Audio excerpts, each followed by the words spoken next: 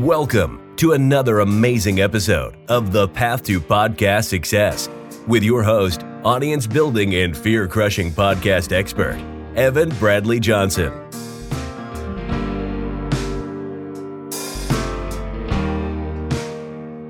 Every single week, Evan has powerful conversations with successful entrepreneurs and business owners, revealing the podcast strategies they use to grow their subscribers and sales, and how you can use your podcast to finally get to that next level.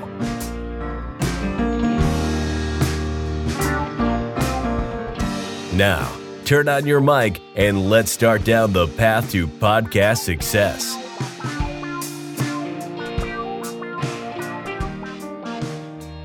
Okay, welcome everyone to another very exciting episode of Path to Podcast Success.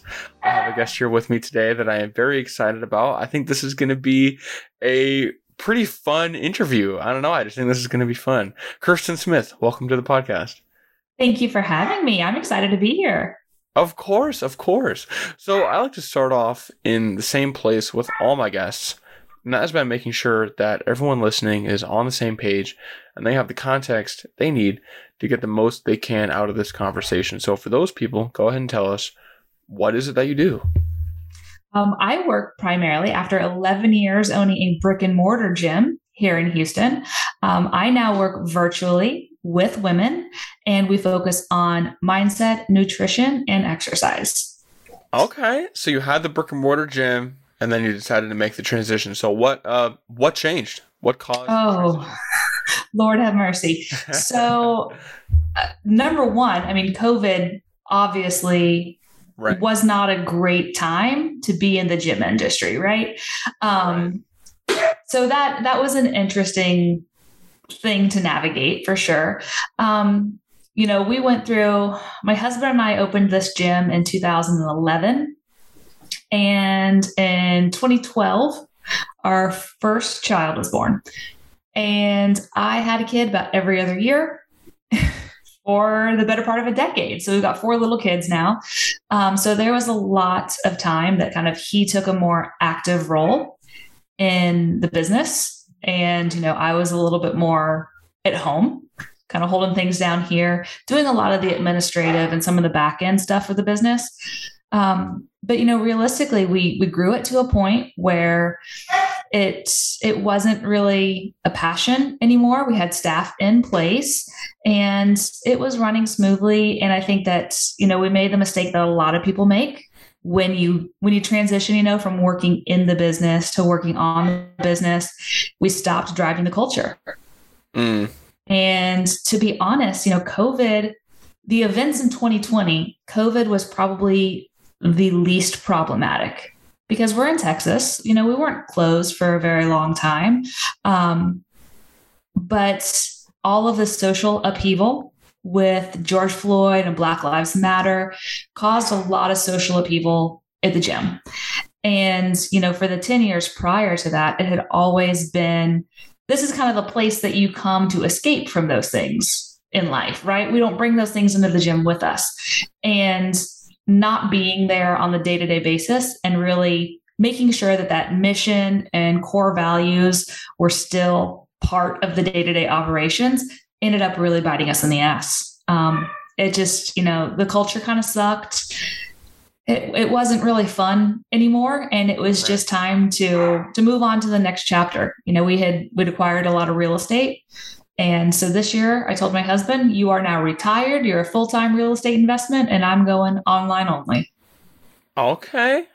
Nice. And that was this year, you said? Yeah, we sold earlier this year. Wow. Okay. Well, hey, congratulations. Thank you. On to bigger and better things now. Exactly. That's awesome.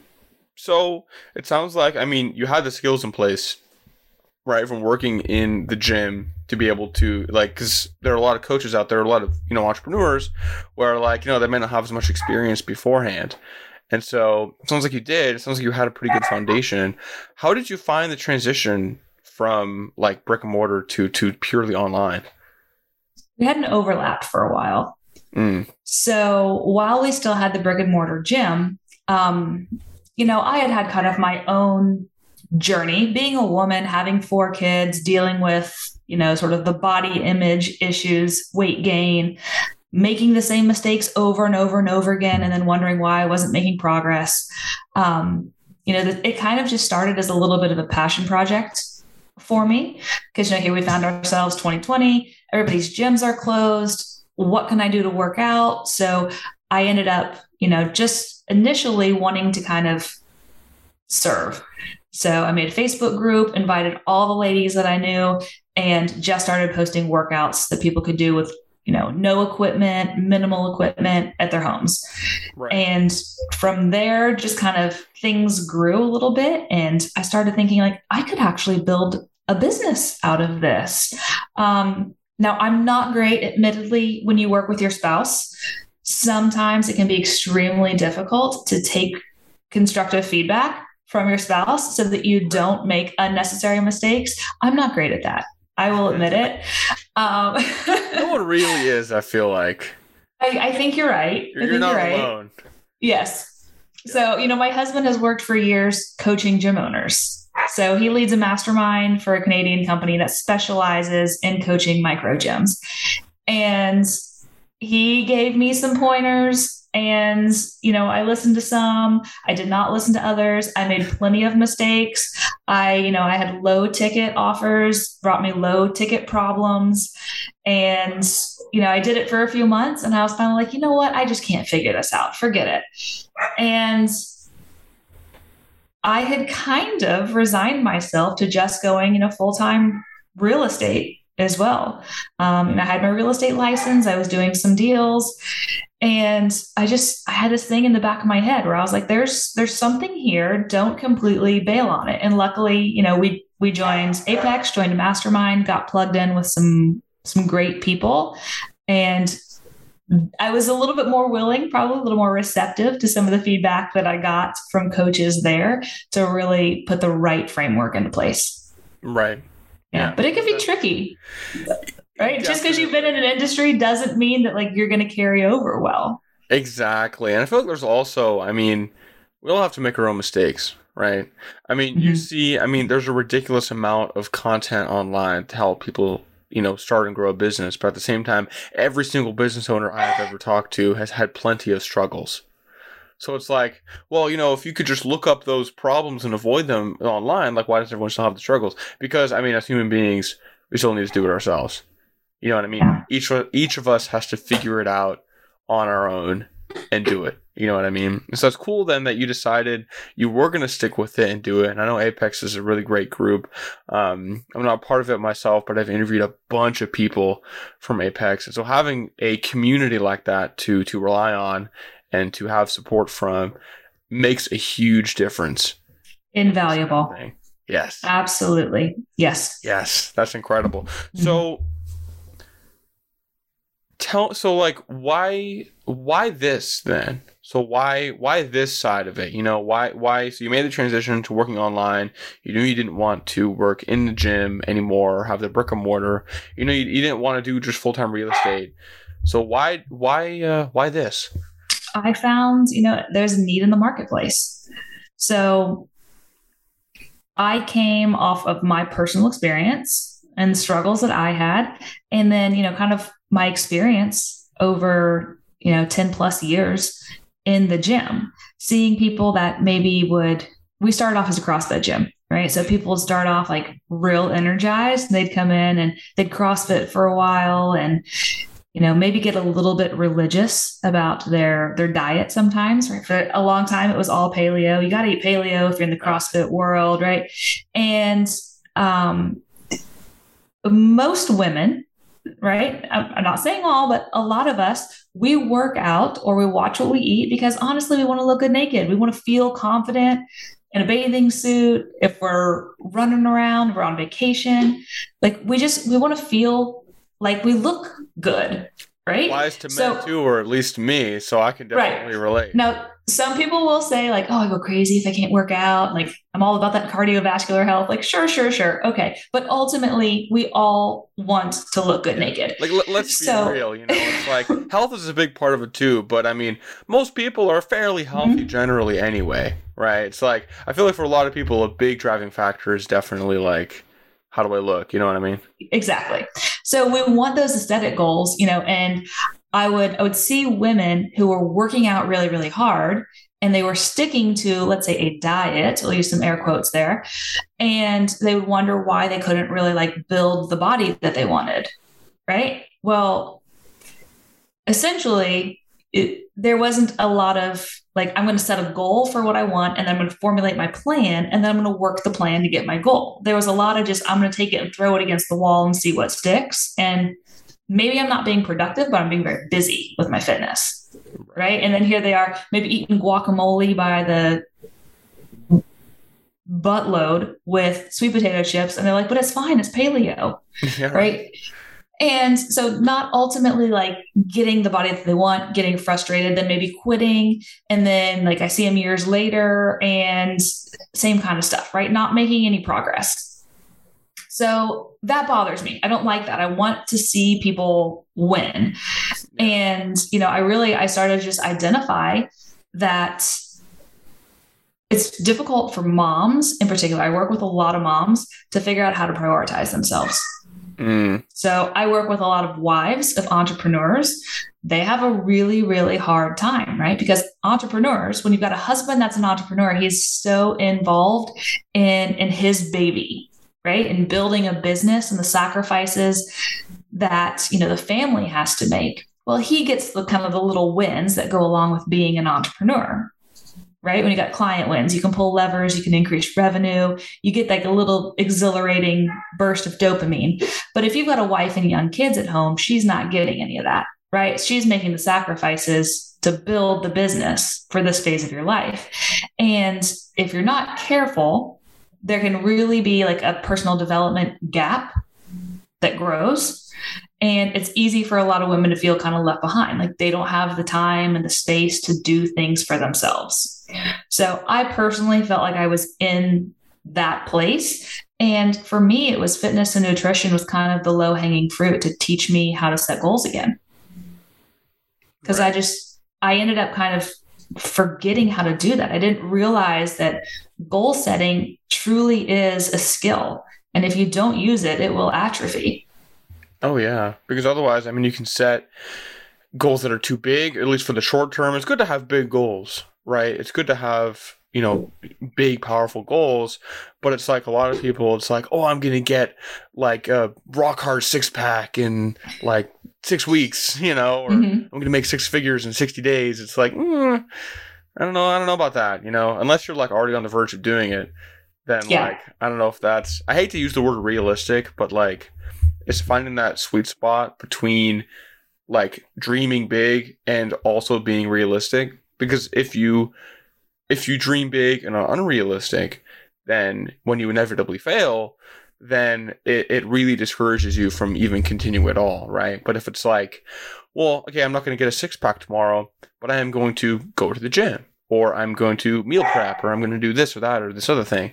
And then you do that and you succeed at it because, I mean, it's kind of hard to fail at meal prepping. All you just have to do is do it, Like, a lot of people don't even make it that far, though. Yeah, right. Well, they say they're going to meal prep. Right. But it's a good, but it's still something people can usually do. And that helps like reinforce the idea that goals are positive and goals are something that you can do and actually succeed at. Whereas usually it's like people kind of fall under, I feel like, the New Year's resolution syndrome, Oh, yeah. Where it's like, I'm going to do a complete 180 in my entire life. And then I'm going to go from, it'd be a crazy day if I did more walking than from the car to work. You know what I mean? Or from my bed to the kitchen to I'm going to the gym every single day. I'm never going to eat a burger again in my entire life. You know what I mean? If the food isn't green, then I'm not going to eat it. Exactly. Well, spoiler alert, that's not going to work. Yeah. That's why I also have a problem. I mean, it works for some people, right? Do whatever you want. But like for me, I'm not big on like paleo or keto or diets like that, because when you inevitably succumb to your desire for a cheeseburger, it all comes crashing down. You gain all the weight back almost immediately. It's just not fun. You know what I mean?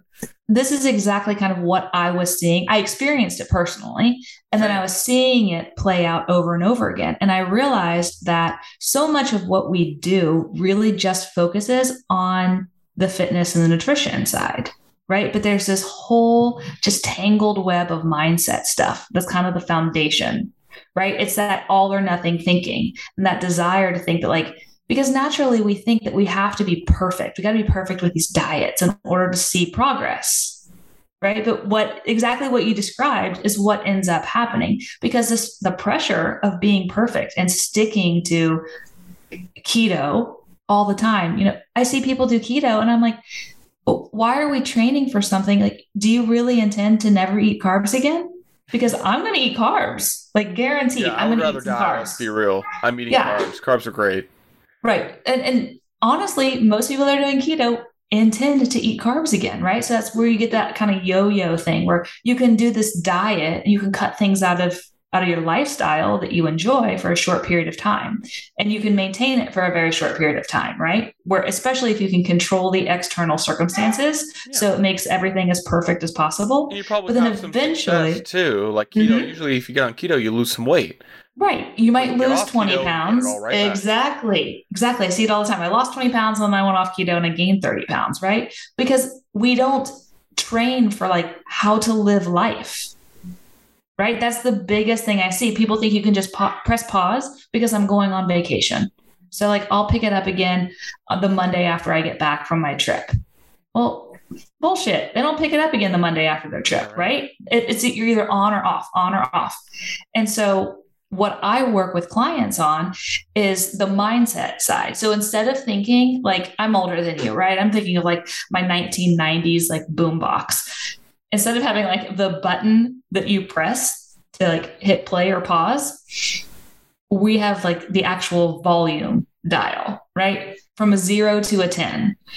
So instead of pressing pause when you go on vacation, what if maybe like in terms of nutrition, if 0 is eating like things that are not even meant for human consumption, like you eat cardboard, 10 is like you eat all organic food from your own farm, lovingly nurtured from a seed. Like if you're living life at say a 6 right now and you're going to go on vacation, what does it look like if you just moved your dial down to a 4 for this week? Right? Could you maintain a 4 just for a week? That's, maybe more meals out than you normally do. And then when you get back, then the idea is we don't have to like start it up again, right? We just move that 4 up to a 5 next week. And then we move the 5 back up to a 6. Exactly. So when life gets crazy and it's hard to maintain, then we just adjust the dial instead of that like constant pause, like start, stop. And that's the problem. Yeah, all that stuff's mindset. Exactly. And I think there's a whole other conversation that can be had too around this. It's like, I think for a lot of people, and myself included, because I've definitely struggled a lot with weight and body image and all this kind of stuff for a lot of my life. I have it under control now, but like it's something I've definitely struggled with.